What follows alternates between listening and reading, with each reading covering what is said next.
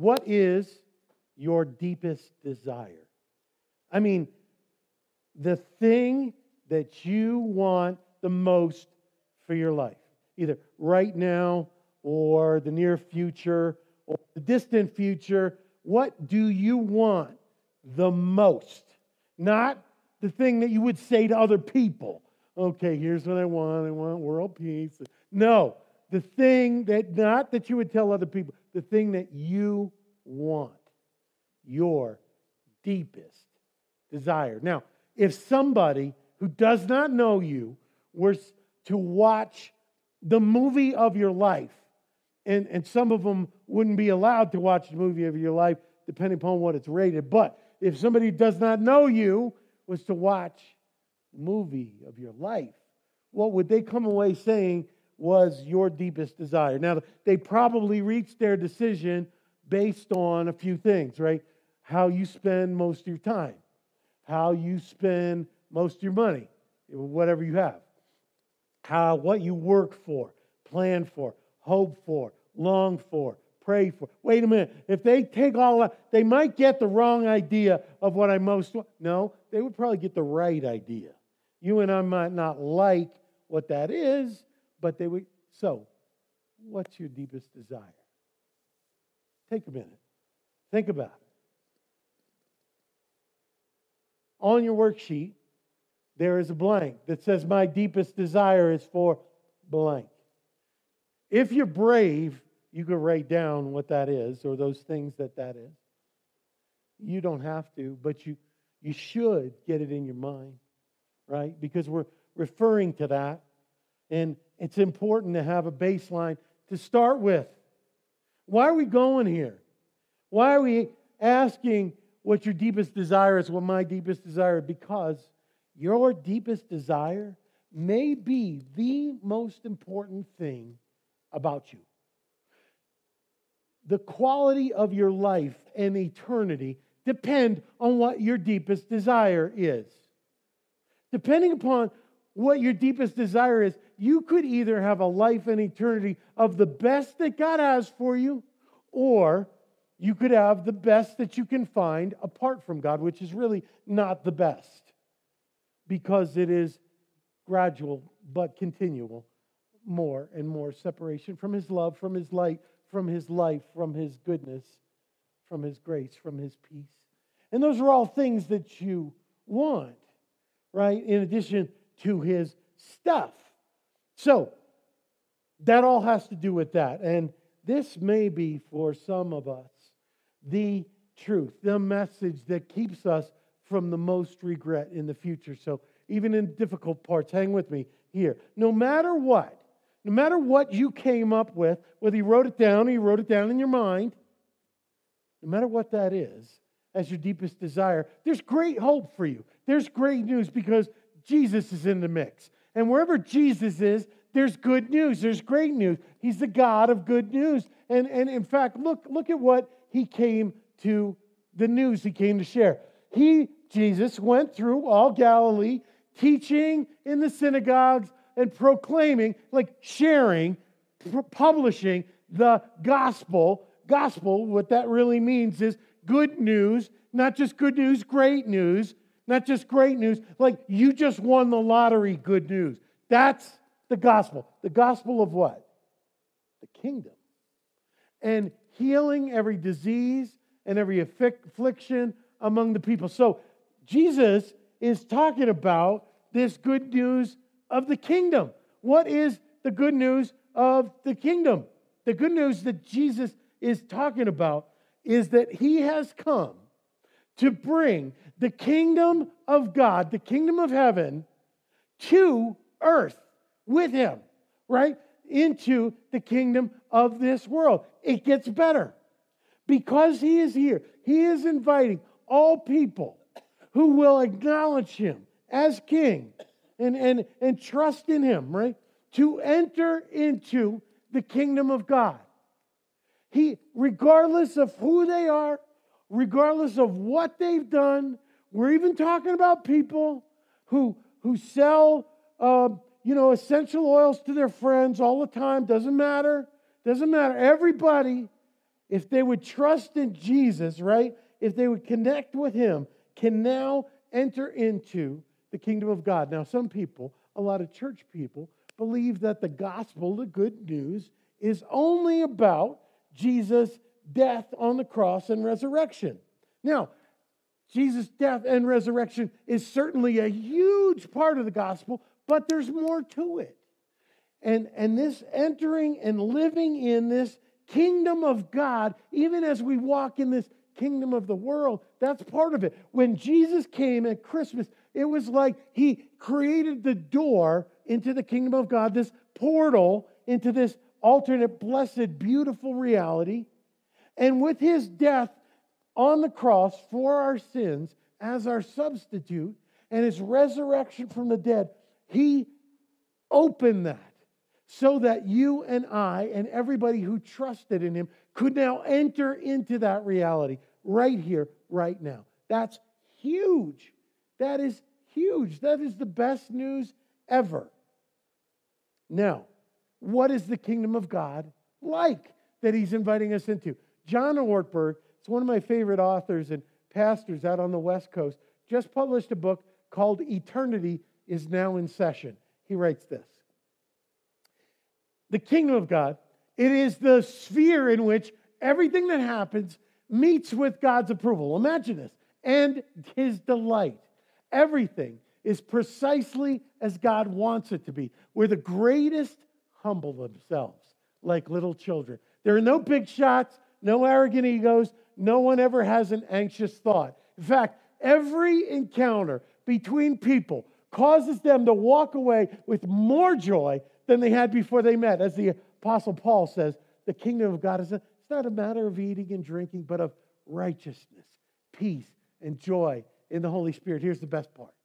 Watching over this whole realm as its greatest servant and most joyful caretaker is the magnificent God, the Father of Jesus, who is endlessly celebrated for His infinite self-giving love. This, Jesus said, is the kingdom of God, and it exists right now. Right now. And in fact, you and I are invited by Jesus to not only enter in, but dwell in, make this our dwelling place right now, forevermore.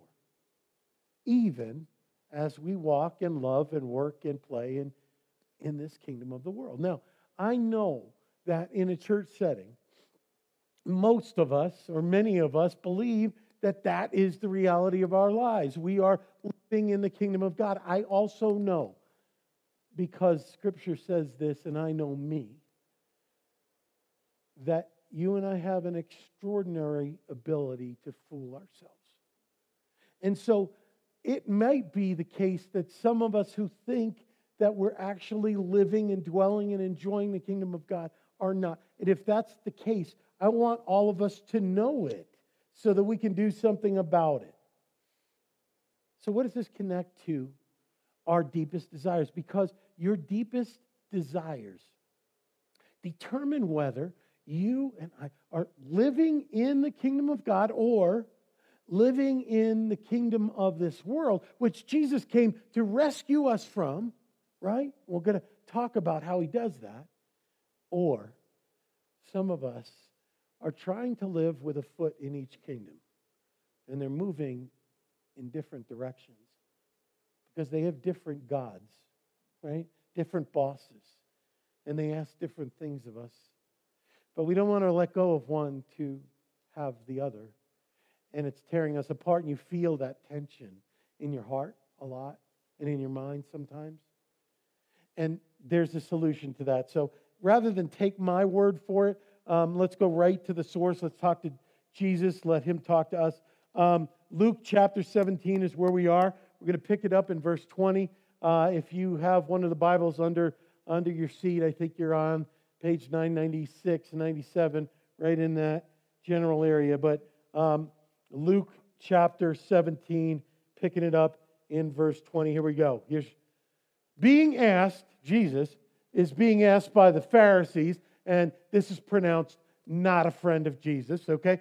He's being asked by the Pharisees when the kingdom of God would come. Like, okay, if you're the Messiah, where's the kingdom of God you're supposed to bring?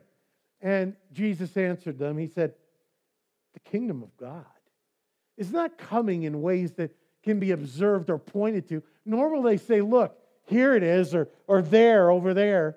For behold, the kingdom of God is in the midst of you.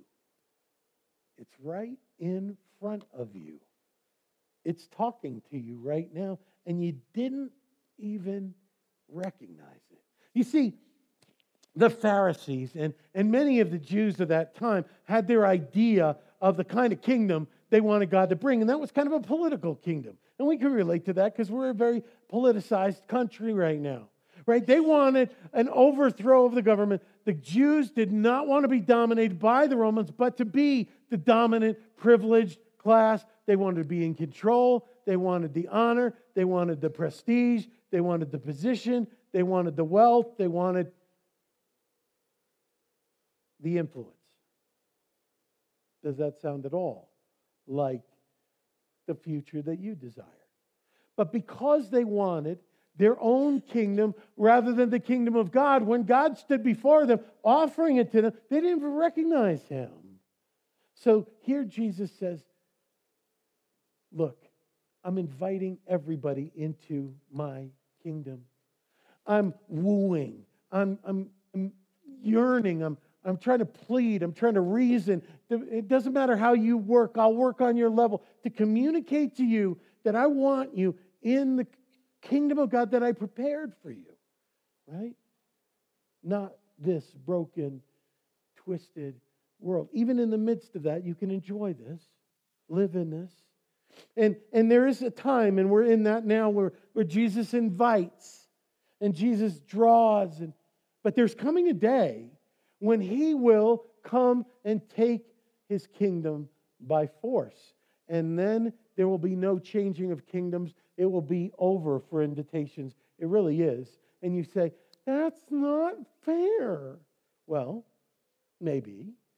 But when you have your own universe, you can do it any way you want. But until then, you're stuck with God's way.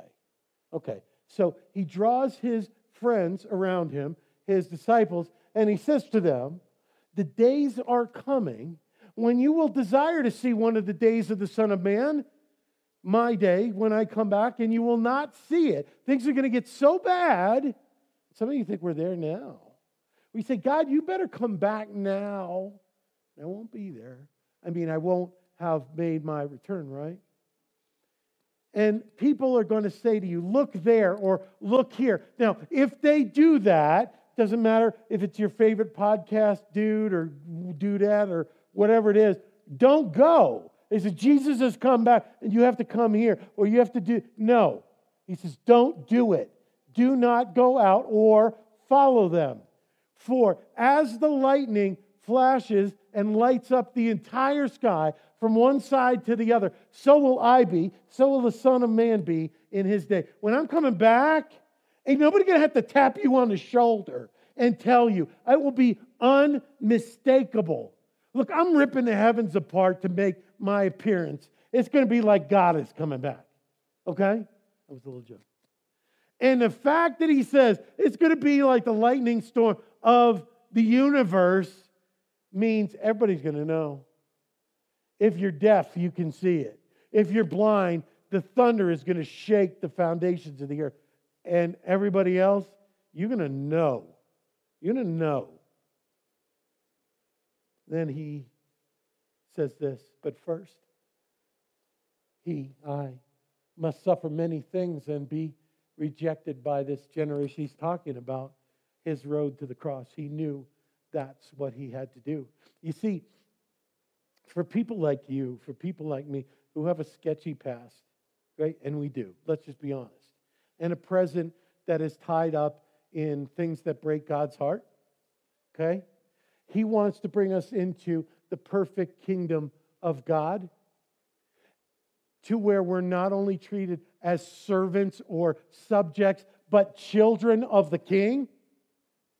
in order for that change to happen, then the actual Son of the Almighty God has to take all of our brokenness upon Him and pay for it. That's what He did. He went to the cross as your substitute, as your stand-in, taking all your junk, all your sin on Himself and paying the price for that. And then rising again to show you that that is what He actually accomplished. That way, when you're in Him, you are washed completely clean, past, present, future. You can enter the kingdom of God now as a child of the King. Can you imagine that? That's what He refers to. But He must first be rejected. He must first go to the cross. Then He comes back and He's talking more about His return. His return when He comes back. And He says this, just as it was in the days of Noah. Hit pause. Hit pause right there. I just got to say this. It's gotten very popular and very in vogue to trash the fantastic, miraculous stories of the Old Testament as mythological. Just there to teach us a lesson, but of course, this stuff didn't really happen, right? Yeah, some people will say that to make Scripture more palatable or people's doubts. You'll often hear this in school. Jesus said Noah happened. The ark happened. Okay? So one person is lying. It's either Jesus or the person who says that stuff's not true. Okay. Just put that in your file. So he says, just as it was in the days of Noah, so it will be when I'm coming back in the days of the Son of Man. They were eating and drinking and marrying and being given in marriage until the day when Noah entered the ark. Again, the ark happened, and the flood came and destroyed them all. Now, it's important to realize Jesus' tone when He says this. He's not saying, and the flood came and destroyed them all. Boom! Got them. No. He says this with a lump in his throat because He doesn't want anybody destroyed. He don't want anybody destroyed. That's why He came. That's why He destroyed Himself or let Himself be destroyed so that we wouldn't have to be. Right? Just as that. So what is this? They were eating and drinking and marrying and being good. Is that bad stuff? No. Absolutely not. That is not bad stuff. That is the stuff of everyday life. That is business as usual. That is family stuff, work stuff, sports stuff, schedule stuff, class stuff, obligations, homes, projects. Business as usual, right? Here's the thing. The problem comes when the things of business as usual become our deepest desires. That's what happens. When we love God's stuff more than we love Him. Okay, he goes on. Likewise, another example. Just as it was in the days of Lot, they were eating and drinking, buying and selling, planting and building. Again, not bad stuff. That's the stuff of everyday life. But we don't want to make it. We don't want to let it become our deepest desire. But on the day when Lot went out of Sodom, fire and sulfur rained from heaven and destroyed them all. It destroyed them all. Now, he goes on. Let's do this. So it will be on the day when the Son of Man is revealed. On that day, let the one who is on the housetop. Now, they used to build these where that would be a porch, right, on your roof, a flat roof, where you would relax. But if you are on the housetop and your stuff is in your house, do not come down to take your stuff. Likewise, the one who is in the field, not turn back. Do not do that. Why? Because if Jesus is your greatest desire and your greatest desire shows up, don't go for other stuff. Because it just reveals that you had desires other than Him. Yeah, but I got to get my fill in the blank. Yeah, but I have to have my... No, He's my everything. So don't go back. Don't turn back. And then He throws this one down. He says, remember Lot's wife. Okay, if you want to get into like a scripture memorization program, start here. It's really short, easy to memorize. Remember Lot's wife. You get an A. Okay, what is he talking about? Remember Lot's wife. Well, she was in Sodom and Gomorrah with her husband and her family, and she got turned into a salt lick for camels, basically. Okay, if you want the whole story, it's in Genesis chapter 19. Worth reading. I know the author, and you can too. So here's what happened to Lot's wife. God is saying, look, I have tried with the city. I have pleaded. I have shown them a better way. They refuse. I'm providing a way for you out. So I'm calling you to run. I'm going to give you one instruction. Do not look back. Right? And it's less about the eyes than the heart. Right? He's saying, don't yearn for what you're leaving behind. Because what you're leaving behind is leaving me behind. And some of you can relate to that. We think back fondly on things and days that broke God's heart when we romanticize them. And so she's running and looks back, and she is turned into a pillar of salt. She is destroyed in a sense. It just completes what she was doing to herself. Right? God is not bringing something new upon her. But she lost out on the kingdom, if you will, that God had prepared for her, the escape, because she couldn't leave the life that she had behind. It was her greatest desire. I have a friend who was living outside of Los Angeles, and the fires came up, and the flames were approaching his backyard. Right? So I'm on the phone with him, like not when he should be like running. And he had to evacuate. And I say, Rob, man, you guys are safe? Yeah, we're in a hotel. His wife is his little daughter.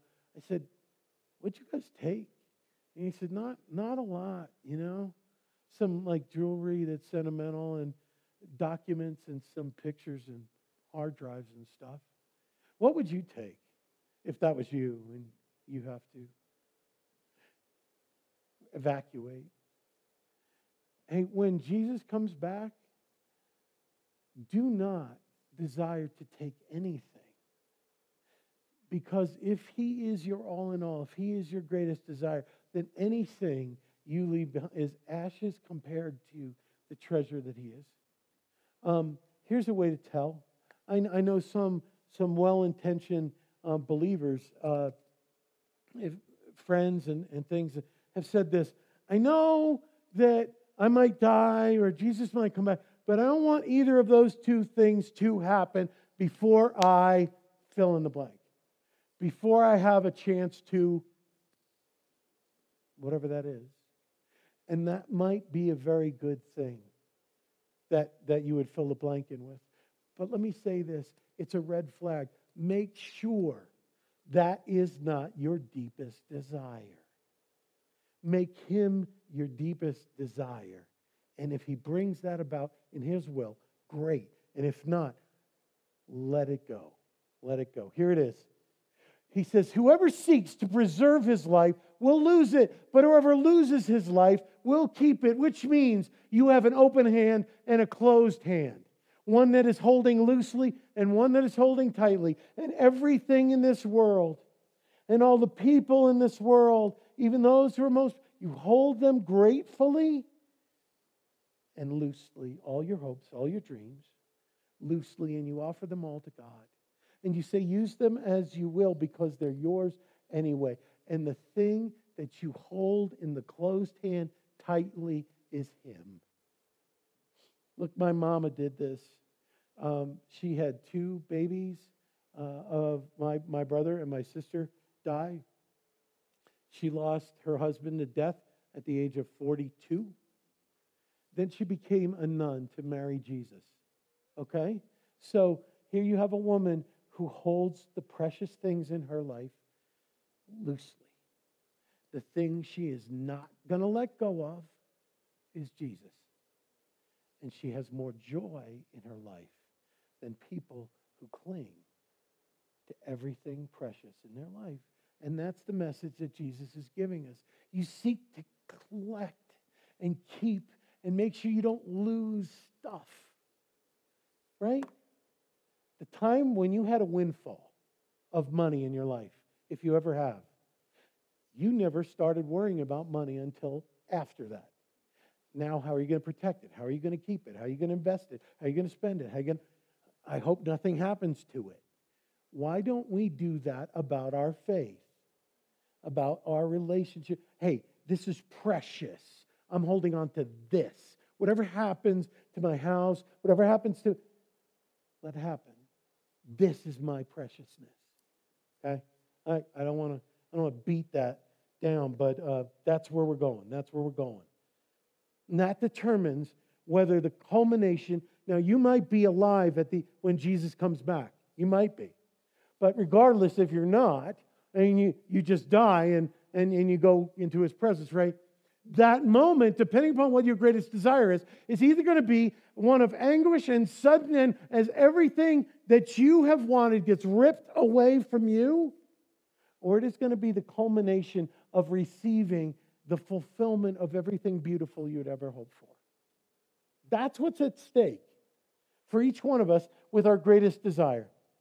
He says, so I tell you, in that night, there will be two in one bed. One will be taken, the other left. There will be two women grinding grain together. One will be taken and the other left. This is referring to the rapture. Jesus is removing people like Noah and his family, like Lot and his family, he's collecting those whose hearts are truly his, whose greatest desire is his appearing, and that's their greatest desire.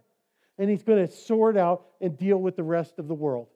And even as he does that, if you're familiar with Revelation, there are invitations to come, even in the midst of the judgment. It's so beautiful, his heart for people. But he's saying this is going to happen all at once. You can see that it's night some places. There are people sleep, and some people, it's daylight. They're working, but it doesn't matter. It's all at once. This happens. Okay. And the bottom line is this.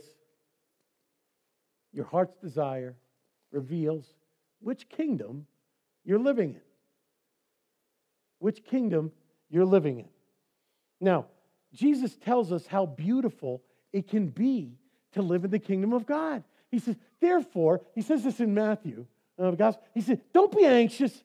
Don't be anxious. Don't be worried about anything. You and I, look, we are addicted to being anxious. We're addicted to being worried. In fact, sometimes we worry about two different things that are mutually exclusive, right? They can't mathematically, logically both happen, but we're going to worry about both possibilities, right? That's how much we love worrying. He said, imagine a reality that I'm offering to you where you're not anxious or worried about anything. You never say, what are we going to eat? Oh, we're going to have enough to drink, or what are we going to wear? He says, for the Gentiles, and for our purposes, that means for people who are without me, people who don't know how much I love them. That's how they look. That's how they act. That's how they worry. And your Heavenly Father knows that you need them all. The things we eat, the things we drink, these are necessities. And he says, don't worry about the necessities you need for basic survival. What would he say about the wants that we have that not even in a first world country would they ever classify as needs? Right? Don't worry about that. He says this. I'm going to give you two assignments. A, don't worry. B, seek first. Desire first. Make your greatest desire me and the kingdom of God and his righteousness and all these things that everybody else worries about. I'm going to add them back to you. Are you getting that? This is like almost unimaginably good. He's saying, you got nothing to worry about. Okay, so refuse to worry because you're going to trust me. And here's what you're going to do. You're going to make me your deepest desire in my kingdom. That is your desire. I'm going to take care of everything else in your life. Do you know somebody who's been faithful enough to trust that entirely? Doesn't mean you don't go to work. No, you do what he says, right? You be a good. Doesn't mean you don't love your wife or your husband. You do. But everything else I'm taking care of. You make me first. You could be that person that says, I'm putting that to the test. I believe Jesus, and I believe I can have that reality. I want to make you my deepest desire. I want to be cared for like nobody's business. That's what I want. That's what I want. He said, so seek first the kingdom of God. Desire that deepest. Here's what people who desire first want. They want Jesus, the King. Look, you need a new house? No, just give me Jesus. You need this? No, look, I tell you, what I need is Him. And that's it. That's it. If I have Him, I got everything, right? His will, not mine. You know, making plans, making this, making that. Look, God reserves the best future for those who leave the choice to Him. His will is far better than yours. He sees the end from the beginning. Did you watch the Thanksgiving Day parade? Did you watch that? You don't tape that? Oh man, that's so much fun. You know, here it is. You are standing there only able to see what's passing in front of you. God sees it all. The end of the parade, the beginning of the parade, the middle of the parade, that's history. And He's got a plan for you in that. And since you can't see that, and even if you could, you're not smart enough, good enough to want what's best for you as it relates to you, Him, and everybody else, why don't we just give Him the choice? And we also want His kingdom expansion, not my lifestyle improvement. This is huge, right? This is huge. His kingdom expansion is people coming to know Him because they know me. And they are blessed by my generosity, my mercy, my service, my prayers, my words, right? And then people growing in Him. I want to find people, and every time I want to pour into them. That's what I care about. Them growing in love with Jesus and each other, right? But we found other ways to do this.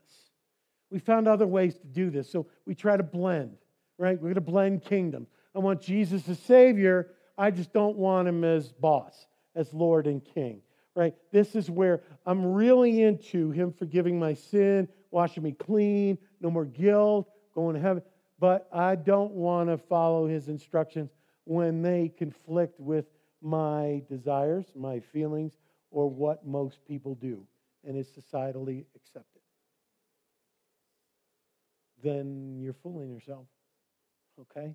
The way to have His joy in His life is to follow Him in every way, not just as Savior, but as Lord.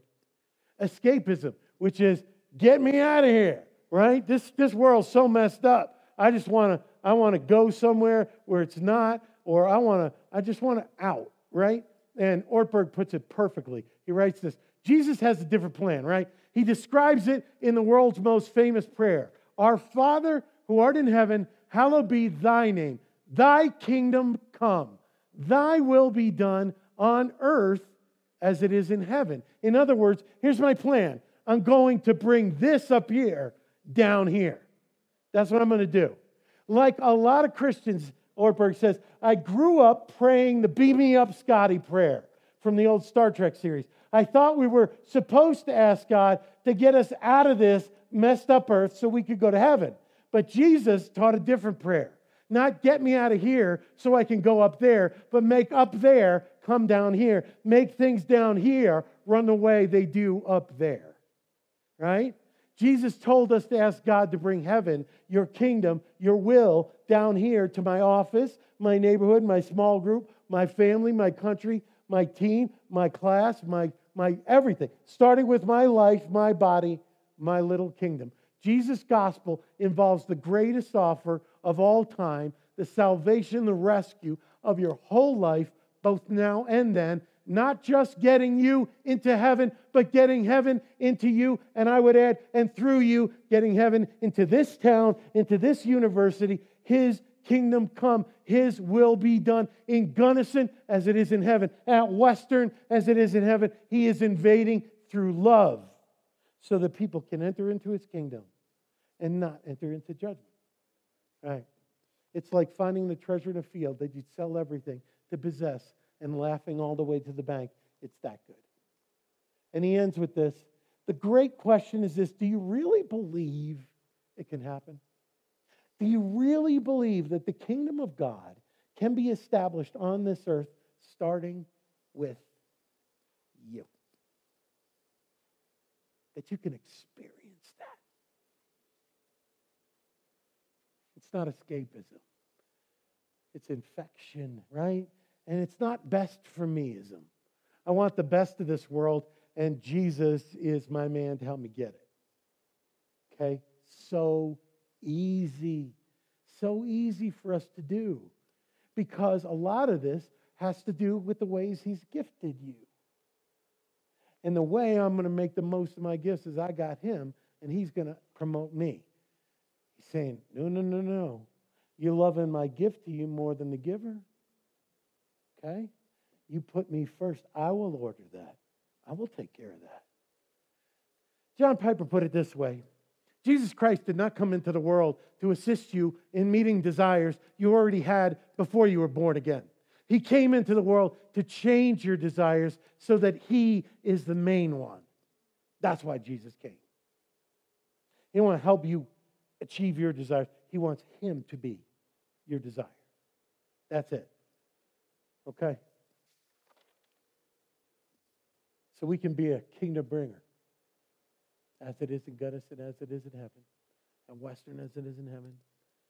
You live in this joyful bubble of God's goodness and grace, no matter what happens, and it expands. And you want everybody you know in it. Man, this reality for that reality. And how are we gonna make the things that we read about that are happening in the world, in the country, in our town? How are we going to come against that? We're going to fight. Yeah? No, we're going to make enemies God's friends. Because that's what he did with us. Invite them. Come. But they're not going to want something that they don't see you enjoying. So get in the kingdom. Make him your greatest desire. If you're like me, during the preparation of this, the Holy Spirit just pressing on your heart, right? And a little tension there saying, maybe there needs to be a rearrangement of your greatest desire. And no shame in that. He only identifies that which he wants to heal and bless. So if he's doing that, here's what we need to do. Ask God, are my deepest desires for you and your kingdom? Or are they for something else? Are they for me? Or for your stuff? Or me to be this or that? Right? Have him tell you. He already has for many of you. He'll give you the opportunity to rewrite that blank that we talked about when we started. Here's the bad news. You cannot change your deepest desires. It's not by power of your will. You can't decide. Any more than you could say, you change the color of your hair by just thinking about it. You can't do that. You can't change your deepest desires. Here's the good news. Jesus can and will if you ask him with all your heart. So I have a prayer here, and I printed it on the worksheet. So on the back of the worksheet is the prayer calendar for this week. I encourage you to use this because I can't tell you I've gotten more response from people who said, man, my relationship with God, his reality in my life, and what he's doing in my world is just blowing up because I'm praying more. I'm getting this scripture. I'm thinking about it. So do this. But for most of us, I would say almost all of us, on the flip side, flip it over each day and pray this prayer at the bottom. Now, I'm going to pray it now and invite you into it. If you want to pray it with me now, have at it. Silently, out loud, don't matter. But here you go. Lord Jesus, I want to seek and desire you and your kingdom first, above anything, everything, and anyone else, even above even good things like my family, work, dreams, success, needs, and survival, and certainly more than my wants. Help me want you, your kingdom and your will more than anything Forgive me for my deepest desires not being for you. Please change my heart and my desires to yours. Let me tell you one of the things that will happen when he grants this prayer for you. When Jesus makes him your deepest desire, you will live a life of always having what you want most. You will live a life of always having what you want most. And those other things, important as they are, you are going to see them handled by a God who loves you in a way you didn't even know you had the right to be taken care of. That's why he rips the Band-Aid off. Because he wants the healing deep, deep down. You can have so much more of him than you're now experiencing. But you and I have to let him in and say, got to change this. Got to change this, or I am prone to want your stuff from my way. And that's going to unravel it all. Take us home. What's important is not what Tom says to you. It's what God says to you. Do you follow me? I know he's speaking to you. I just encourage you, do what he says. Do business with him. He wants you as close as you can possibly be right now and forever. That back row right there, they're prayers. They will pray for you. If you have this need, any other need, I'm going to camp out over here. If you need somebody to walk you through something, I'm happy to do it. Okay?